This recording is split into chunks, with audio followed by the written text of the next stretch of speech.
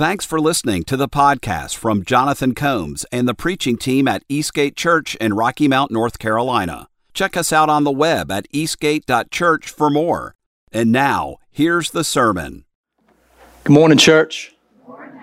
Good to see all of you this morning. So happy to be back. I want to say thank you to a couple of people this week, or really this past week, that made my life a little bit easier. A few people. Christy, thank you so much last week for, at the last minute, I'm like, hey, I'm not going to be there. And Adam Purvis, who's not with us, but I'm so thankful for him stepping up here with, I hear, a spiral notebook and just whatever God gave him. I haven't heard it yet. I need to listen to it. I'm looking forward to hearing it this week along with my own sermon, which is, y'all don't know, Monday mornings are interesting. I have to edit my sermon and go, man, I can't, why do they show up for this? Like, my own accent drives me bananas, but it's been a hard week for my family. And I got to admit, there's something kind of weird going on. I think that maybe it's a good thing. Like when there's tragedy in your life, you kind of wonder why, and you kind of wonder, what God's trying to teach you. So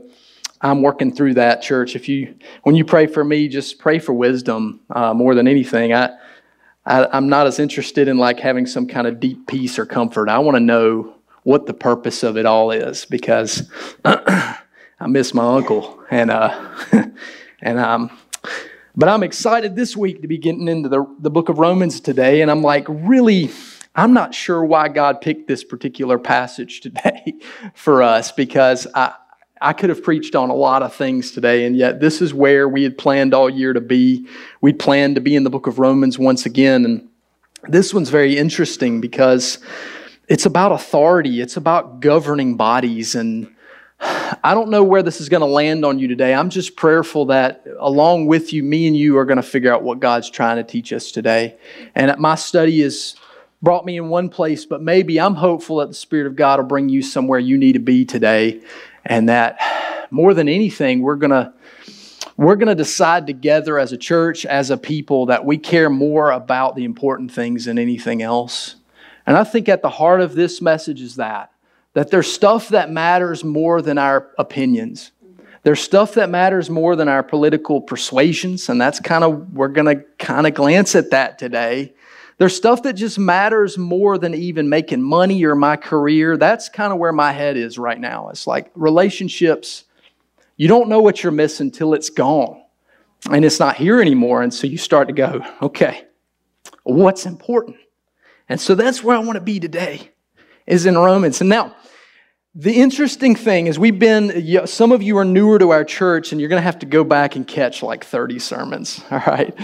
This is part 4 of Righteousness Revealed. And over the last several years, we've been going through bites of Romans, and it's a monster book. Most theologians, most writers would consider this to be his masterpiece, really. This is the Apostle Paul's piece de resistance, if you will. This is his master class, all right? And so we've been taking our sweet time through it on purpose. And we're going to finish it together in the next few weeks. And so I'm starting in chapter 13, and I want to remind you of why we called it Righteousness Revealed. In Romans chapter 1, verse 16, it said, I am not ashamed of the gospel, for it is the power of God for salvation to everyone who believes, to the Jew first and also to the Greek. For in it, the righteousness of God is revealed. That's why we titled it this way. That really is the key to the whole book here, is that God is revealing His righteousness to us. Now, we spent 11 chapters together over the last few years talking about the doctrine of the gospel. And if you remember back, this was some heavy, heavy lifting. Well, it's kind of heavy today, but in a different way. In those first 11 chapters, it was all about the propositions and the doctrine and learning what it means to be Jew and Greek, what it means to be the people of God, and how we as sinners can choose faith and choose righteousness in Christ Jesus. And now in chapter 12 and on, he moves to what we might call more like prescription. He's telling us what to do with what he's just told us. The Spirit of God is now informing that. And so he begins Romans 12, verse 1, and continues to the end of the book with this idea. I appeal to you, therefore, brothers, by the mercies of God, to present your bodies as a living sacrifice, holy and acceptable to God, which is your spiritual worship. Do not be conformed to this world, but be transformed by the renewal of your mind, that by testing you may discern what is the will of God, what is good and acceptable and perfect. Do not be conformed to this world, but be transformed by your mind. And what we're going to read together now in just a few moments is going to test that. It's going to test that. He goes on in Romans 12 to talk about how we should deal with ourselves, and then how to encounter fellow believers. And then towards the end of Romans 12, he even talks about how to deal with your enemies. He's continuing that thought today. As we get into Romans 13, we've titled this message Dual Citizenship, and that's really important for you today. Look, there's Christians all over the world right now, and some are in great deal of persecution. A right many of them are. In fact, interestingly enough, the 21st century has had more martyrdom than if you go back to the 20th century, for instance, has more martyrs than any other century combined. And people don't realize that because we don't often hear about that, but as the population grows, persecution has gone up in a lot of parts of the world. And so this idea of being a citizen of both where we are and where we'll be is so important today. It's so important that you remember that above all things, that as Paul here, by the power of the Holy Spirit, is describing Christians and how they should relate to the governing bodies and authorities over them, that we remember our citizenship is not of this world. And that's first and foremost. When we read Romans 13 now, you're going to feel yourself resisting, because I did, and you probably will. And you're going to start to think of some exceptions to the text. You're going to ask questions like, well, what about Hitler? What about Stalin? What about Mao? What about Nero? What about, and you're going to fill in that blank, and you're going to go, okay, what about those exceptions? Well, I'm going to address those towards the end. I'm not going to take them on yet because I want to read in and study some with you first. But the second reason is equally important as to why you might resist. It's because it's our nature. We need to come to this conclusion first, is that rebellion is at our core. At the core of our sin nature is truly rebellion. And so when God tells us to do something, whether it's this or that, resistance is often our first step. Because to follow Him often requires authentic, real change. But to find peace of Christ and to find joy, to find the fruit of the Spirit, we actually have to follow. We have to tear down those walls of rebellion and say, okay, God. So let's do that together. I know some walls are going to come up as we read this text. There's all this political division in our country right now, all this turmoil. November, like everybody's getting ready, right? Midterms. And what if the transformed mind says, you know what? There's something way more important, that my relationship to my neighbor is more important than what he thinks about the next candidate. Because eternity is so much farther, so much longer than the next whoever's in office. And I'm really there right now. I pray God keeps me there and that we transition there together. That as we dig into Romans 13 right now, we'll see the Apostle Paul now instructing the believers in Rome who are under great persecution to live under subjection to authorities. And as Christians, God is calling us to live as often as we might in subjection to the authorities. So the text is going to give us 3 reasons. Paul really paints kind of a why here. So we're asking that question, why? Why has God called us this way? So let's dig in and prepare to rebel with me, and then we'll put down those walls of resistance. In verse 1 of chapter 13, it says, "Let every person be subject to the governing authorities, for there is no authority except from God, and those that exist have been instituted by God. Therefore, whoever resists the authorities resists what God has appointed, and those who resist will incur judgment. For rulers are not a terror to good conduct, but to bad. Would you have no fear of the one who is in authority? Then do what is good, and you will receive his approval. For he is God's servant for your good. But if you do wrong, be afraid, for he does not bear the sword in vain, for he is the servant of God. an avenger who carries out God's wrath on the wrongdoer. Therefore, one must be in subjection, not only to avoid God's wrath, but also for the sake of conscience. For because of this, you also pay taxes. For the authorities are ministers of God, attending to this very thing. Pay to all what is owed to them. Taxes to whom taxes are owed, revenue to whom revenue is owed, respect to whom respect is owed, honor to whom honor is owed. Are you willing to say, God bless the reading of His Word? Amen? This one's interesting. How is this possible? Why are we called this way? Well, the first is maybe the most important, and that is because our submission is to God's authority and not man's. It's first to God's authority. And Paul is making an interesting statement here. Look, he says the word authority several times here. It's obviously one of his major points. He says, be subject to this governing authorities and this authority and don't resist authority. And this idea of be subject is an interesting word. It's a word we've used several times when we preach, and that is the word hupotasso. It's the idea of come under. Hupo means to come under, and tasso means to subject or arrange. It's kind of a military term, really. It's the idea that this person holds rank, so I will line up under. It's not because I necessarily think this person is amazing or that everything this person says is good and true. It's that I do this because I'm a private and this person's a sergeant. I'm a nobody and this person has rank. That's the idea of the word here. And it's in the middle voice, which means I'm doing it inside myself.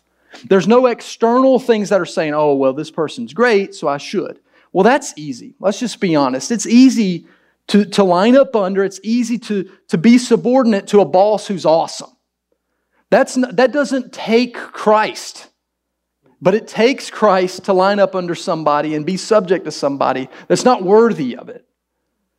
And the reason he's saying we should do it is not because this person is worthy, but because God has ordained it. And what is the purpose? Well, God perhaps has put you in that role to be a great witness. I have no doubt that part is true.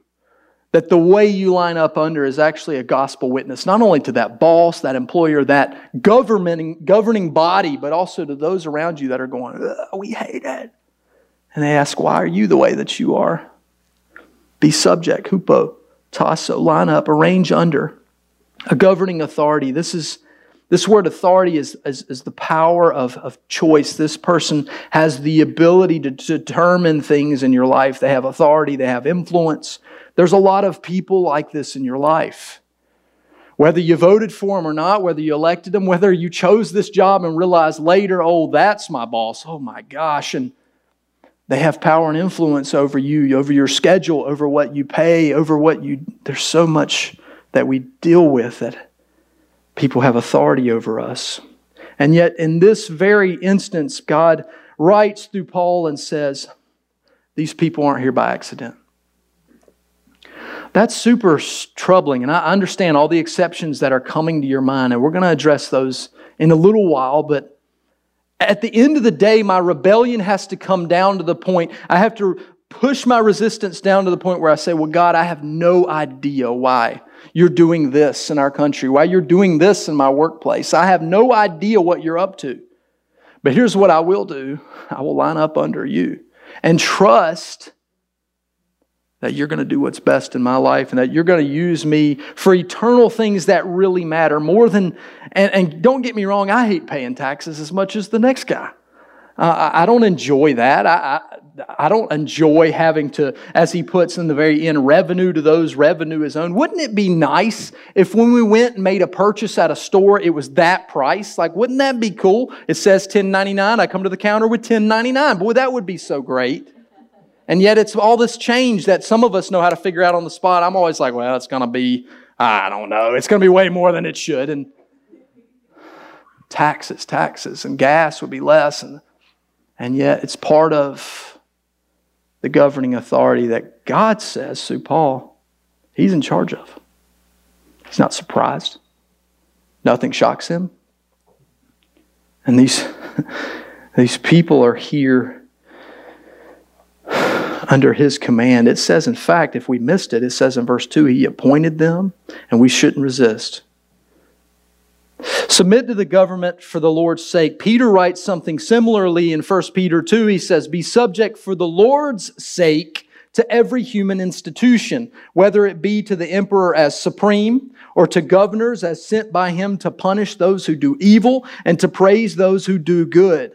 For this is the will of God, that by doing good you should put to silence the ignorance of foolish people.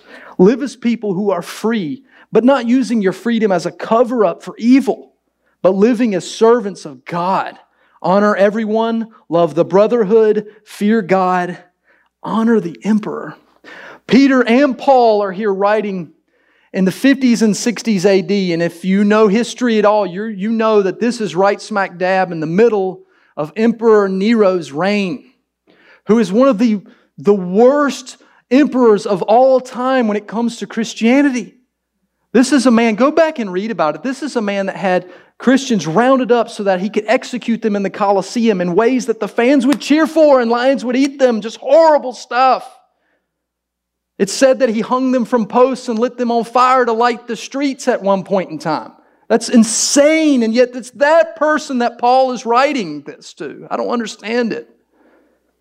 And yet the power of Christ in me is beginning to unpack it and go, look what Peter is saying, look what Paul is saying, that when we live for our part in such a way that we live for good and we honor those around us, it says in verse 17 of that Peter verse, honor everyone.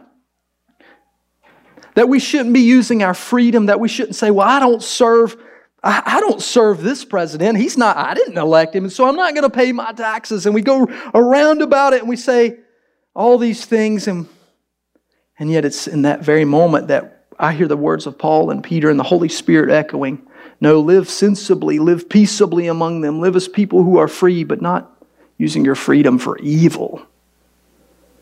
Paul's writing this. And just before Nero was someone named Claudius who began to run the Jews out of Rome. It says in Acts 18, in fact, it talks about this, how Aquila and Priscilla were basically expelled from the city. And yet in that very same time period, this Roman government built these amazing roads that still stand today. This amazing infrastructure that the gospel could spread in. In the midst of all of that persecution and trial, God was doing something amazing for His kingdom. I wonder, I'm going to relieve some of your attention here in a minute. I know I feel it too. But I wonder if you can take step one with me and just simply say, my boss, for a lot of you, it's on that level. That's where it's really at. You could care less so much about who's president or whatever, or maybe you care a whole lot, but for a lot of you, it's really personal down on that low level where somebody's an authority over you and it ain't going so well. Can you take step one and just say, God's in charge. This person didn't get this position somehow sneakily without God knowing. Now, they might have weaseled their way there and you might know that they did dirty tricks to get to their position. But guess who's not surprised? God. So if He's in charge, what am I supposed to do about that? That's the better question. The better question is, God, what do I do in subordination to this person? How would you be glorified in it? Because right now I hate this. But God, you have a purpose. Show it to me. Here's the second why that God has put us in this role. It's because it honors them as God's servants. Boy, that one is something. The fact that several times in the text it says these people are servants of God. How can that be? And yet, the very argument here is like this idea of being under the law and not resisting it, not doing evil, not using our freedom for injustice, but rather saying, you know what? When people are penalized for committing crimes, I should be supportive of that. Like, I shouldn't be a part of the criminal organization in my city. No, the Christianity should be against that. It should be so far from that. Rather, I should be supportive of those who do what is right and enforce what is good. This, I think, has the idea from the president down to the police, down to the governor. I think this is the idea of what Paul is writing here, in that in verse 3 he talks about this good conduct and do what is good. That should be the nature of what people see from us. It's that the works of Christ are apparent in us. That we honor others, we love people, that we do what is right. for as much as our conscience can, we do what is good in the eyes of others. N.T. Wright, when writing on the subject, he says this: no good will come to the cause of the gospel by followers of Jesus being regarded as crazy dissidents who won't cooperate with the most basic social mechanisms. There's certain things that should be basic ethics that we say yes to. I think there's a handful of police officers in here, or at least people who have been in that type of work before. There should be a piece of us that's supportive of them simply because they do something that must be done. It must be done. Now, heaven will be a place with no police. So will hell. But this place, we have laws. And the laws are supposed to be here to protect us. And most of them, thank goodness we live in a country that at this point is still mostly this way, that our laws protect our people and that the police enforce such laws. And so those are servants of God. Those in power are servants of God, and that they protect the citizens, or at least that's their duty. We won't need that kind of stuff in heaven. You know, some people would very much like for police to not have to carry anything violent or not have to carry anything like that. And I wish that were true. I really do. I wish that were true. But people are evil. And people keep doing evil stuff. And I hate that any one of us would have to fight them, but somebody has to. And so what do we do as citizens who aren't in that line of work? Well, let's honor them as God's servants. That's just one piece. That's just one of many pieces. Otherwise, verse 4 says they bear the sword, and they don't do it in vain. This is the idea of judicial punishment. There's a penalty for wrongdoing. And God has ordained that. How can we honor them as God's servants? Well, one thing I think we should be doing a lot more of, rather than getting online and talking about our disdain and telling all of our friends how much we hate our country and how much we hate everything else that's going on in our society, what if instead of all of that verbiage, we turn that to prayer? What if we take all of that stuff that just makes us look like lunatics and people don't know what's so great about Christ when you struggle worse than I struggle? What if we turn all that into prayer and say, God, I don't know what's going on in my life. I don't know what's going on in this society. I disagree with this, and this, God, but you're in charge. Your word says you're in charge. What are you up to? What do you want me to do about it? What's my role in it? What if instead of blasting others at the water cooler, at the workplace, or online and blasting them and saying, you guys are totally wrong? They might be totally wrong. You ever want anybody to the gospel that way? I've not seen it happen. Maybe you have. Talk to me afterwards. Where you just lambasted somebody online about their political views and they said, you know what? You're right. You're right. And I believe in Christ as a result. Never seen it. In fact, I've never even seen anybody change their mind. Ever. Never seen it happen. So it can't be working. What's the point? It's not that you're wrong, my friend. It's not that your views are incorrect. You might be spot on. But what's your goal? Because if it's not honoring Christ, honoring others so that they might honor Christ, your goal is far too short. It's too small, and you're not going to get there either. Let's turn all of this worry and anxiety and all this self-doubt and all this worry about our society, let's turn it first into prayer and then figure out how we might love others first and honor them. I'm not saying agree with them, because they might flat out be wrong about a lot of things. But no one cares how much you know until they know how much you care. It's true, it always will be true. What would it look like to shift things? Paul says to Timothy in 1 Timothy 2, first of all, then I urge that supplications, prayers, intercessions, and thanksgiving be made for all people. Look where he goes. For kings and all who are in high positions, that we may lead a peaceful and quiet life, godly and dignified in every way. This is good, and it is pleasing in the sight of our God and our Savior. Wow. Friends, what's the first thing you do if you see blue lights in your rearview mirror? Some of you are the blue lights, so we know For you, it's joy, I think. I don't know. I don't know. It's like, I'm going to get them. I don't think that's totally true, but maybe it is. If someone's going excessively fast, I imagine there's a bit of joy. But for most of us, what's the first thing we do? We look at the speedometer. We look down at the speedometer, and either our fears are relieved or they're increased. And we go, oh no, I'm in big trouble. I'm going down Winstead Avenue way too fast, which is where I'm going to go fast. And I see you guys. I know where you're hanging out, though. And if it's you guys, I'm hoping pastor privilege. Actually, completely the opposite. Completely the opposite. Because I should know better. Because that would be in disagreement with what I'm preaching right now, wouldn't it?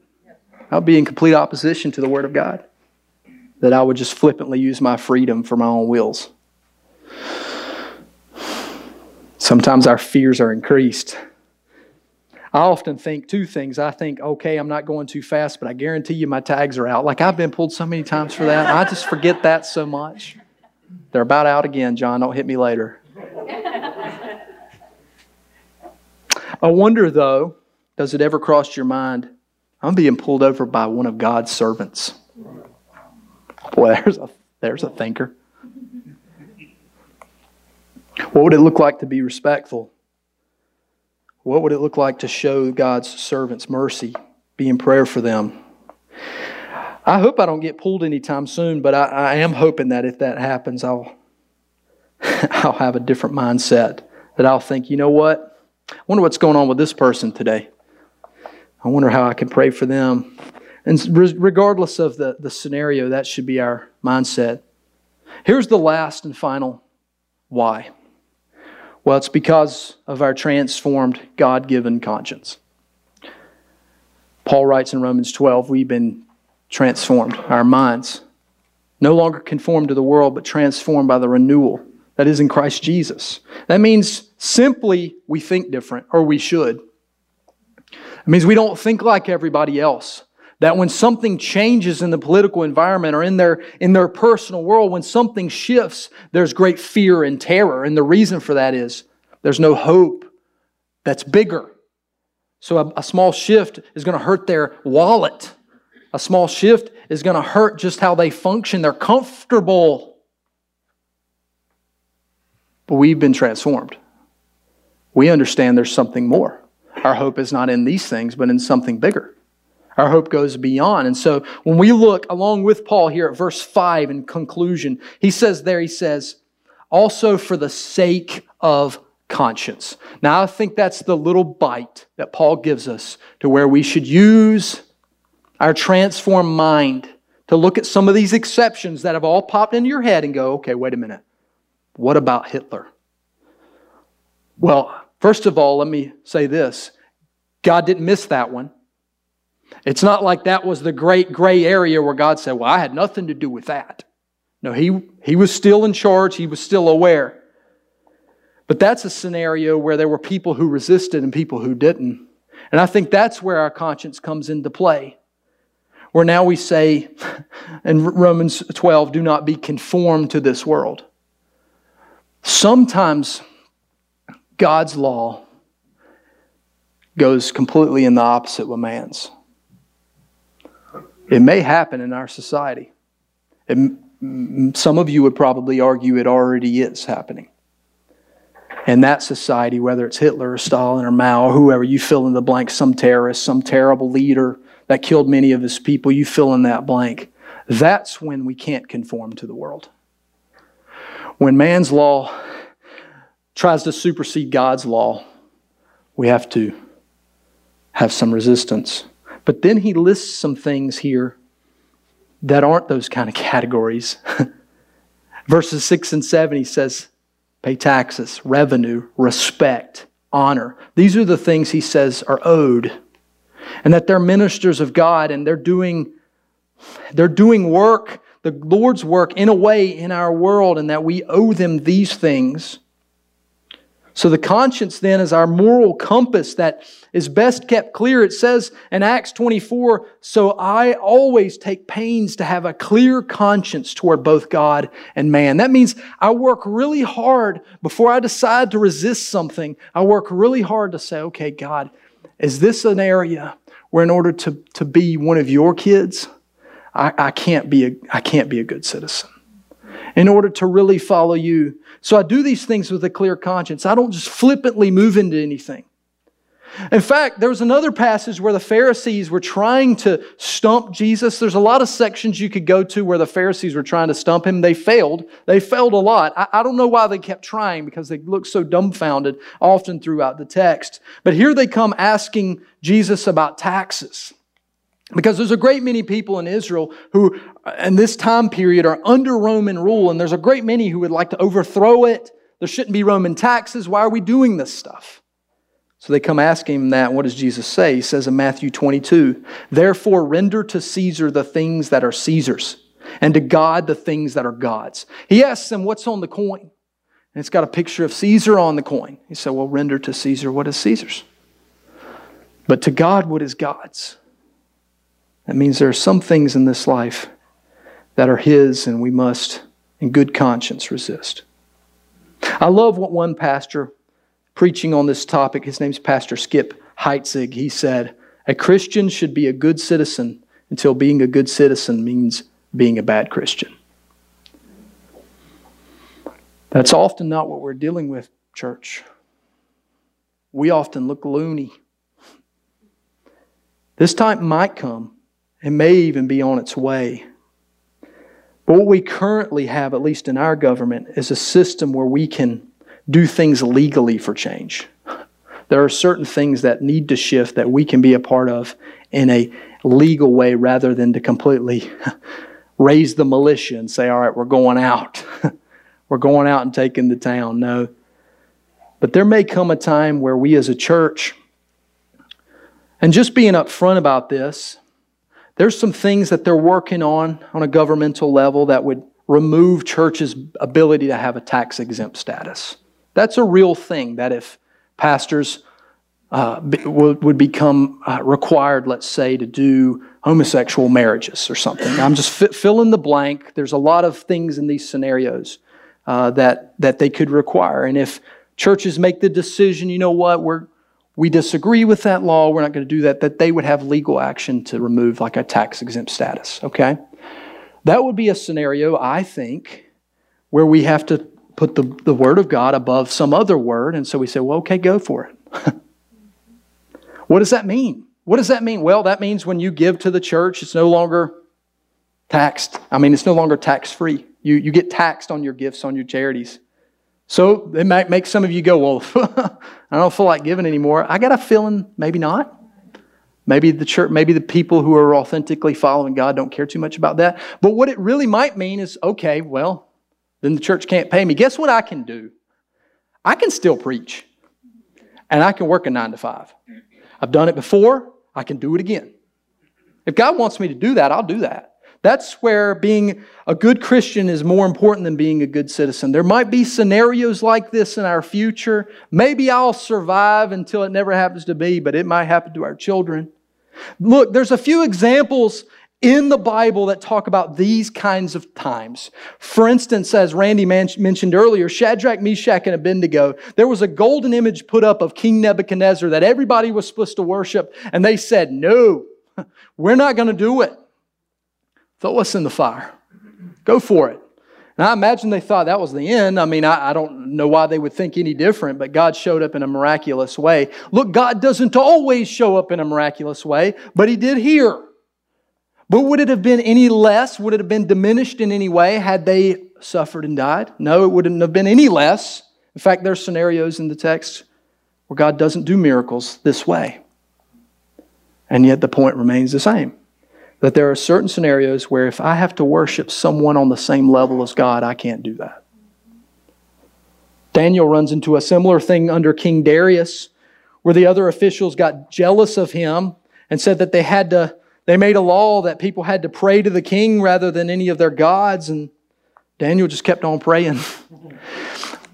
what's interesting about Daniel to me is that he kept praying in the same way. I may have been somewhat wanting to pray in the closet or pray by my bedside, but he had a habit of opening up his windows 3 times a day and praying. Easy to catch that. And yet that's what he did. Got thrown in the lion's den. It's a pretty cool child story. It's a way cooler adult story. That God closed up the mouths of the lions. That He did that. Why? He did that because Daniel honored Him above. When it comes to worship, when it comes to will I worship God or worship man, those are those scenarios where I have to be a good Christian first. Peter does something similar in the New Testament in Acts chapter 5.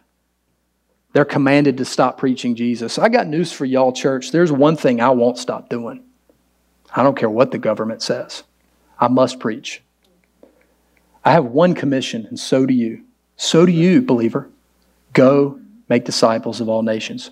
That is it. Now, there are many other things we should follow in Scripture. There are many things that He's instructed us for our good. But the main mission of the people of God is make disciples. And no law can ever make us stop. We must resist that. I'll pay taxes, okay. I'll get confused every time I ring something up that it's not 1099, it's something more. But I must preach Jesus. He is my life. He is my all. I don't have life apart from Him. People must know. They must know. Peter says likewise, we must obey God rather than man in Acts 5. So there are times when our consciences must dictate if there are unrighteous laws. But most of the time, church, most of the time, we must admit we resist when we shouldn't. Too often we resist simply because we're uncomfortable or we don't like it. When instead we should be about God's business. We should be about reaching the lost. Be careful. Your human tendency, my friend, and mine too, is disobedience and not submission. The gospel we've received has so many implications about how we should live. I pray it's transforming your mind as it's transforming mine. That we would show our submission to God and to His authority. That we would honor, as Peter said, honor everyone. But certainly honor our leaders as servants of God. That they're not there by mistake. And God has a plan, which may be hard to see at times, but He's in charge. And follow your transformed, God-given conscience. Let's pray together now, church. Heavenly Father, first of all, let me do what I feel encouraged and charged to do first, and that is to pray for this society. First of all, let me start on a close proximity, God. There are a right many people that are upset about the political landscape of our city. If you ever watch city council or anything like that, there's a lot of anger. There's a lot of concern. There's a lot of people in this room, even and all throughout our city, that have huge disagreements with how things are going. And perhaps they're right about a lot of that. I have no doubt that they're right about a lot of things. And yet, God, I want to do something else. I want to pray for them. I want to pray for our mayor, for our city council, Lord, that you would, more than anything, God, that you would get a hold of their lives. If they don't yet walk with you, God, would you begin to put people around them that would show Christ to them in a real way? That we, these people in this city, at least starting in this church, that we would honor them even when they may not deserve it. We would honor them because, God, we love you and we honor you. And that you would give us opportunities, God, to witness to them, to bear witness with our lives or even with our mouths, Lord. God, would you do that in our state? Maybe we don't agree with everything that's happening in our society. It's certainly not in our state, but God, we lift up Governor Cooper, his staff. We lift them up now. God, I pray more than anything, let the gospel go out in a real way. Yeah, I might disagree with them on 100 issues, but God, Help me to have eternity in mind. Help us as your church to have eternity in mind first, that everything else would take a second place. It's not that we don't care about these things, that some of which do matter to you, God. But the thing that matters most to you, and I believe it today, is that all men would come to Christ. You say in your word, in fact, I desire that all men be saved. And I worry, God, that sometimes in our anger and our pride and in our willingness to always be right, we shove people from the gospel. God, help us to put gospel first. Maybe down the road you want to change minds on certain topics, and I'm sure that's true. But I'm convinced that people need a godly perspective before they can ever have godly intentions and godly laws. Godly laws only come from godly people. God, we pray for our state. We pray for our president, President Biden, his staff. God, many of us didn't vote for him, but it matters not. He's an authority because you put him there. God, I pray you would put people on his team when you would put people in his face that preach Christ and love you and honor you in everything that they do.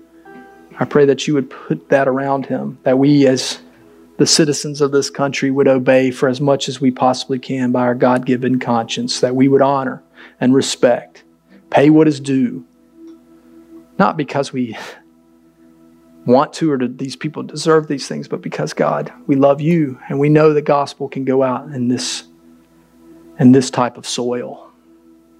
God, we lift all those people up. We lift up our bosses right now. Church, you fill in the blank right now. Even that boss you really can't stand, put his name in your prayer right now. God, we lift them up. God, would you take care of these many businesses that are represented here? The chief of police, whoever else in town is in charge of so many of our citizens, God, that we lift them up to you right now. Would you get a hold of their lives? I pray more than anything we would see revival in this place, that our city would be set ablaze by the gospel, that would change. That would change our societies if people would love you. And let's make that first, God. I'm about that. I'm about that. I pray you won't allow me to shift my mind, but I would have it fully set on you. Church, I pray that over you, that our eyes would be set on Jesus and He would be first. And nothing would supersede Him. We love you. We pray all of this in Jesus' name. Amen.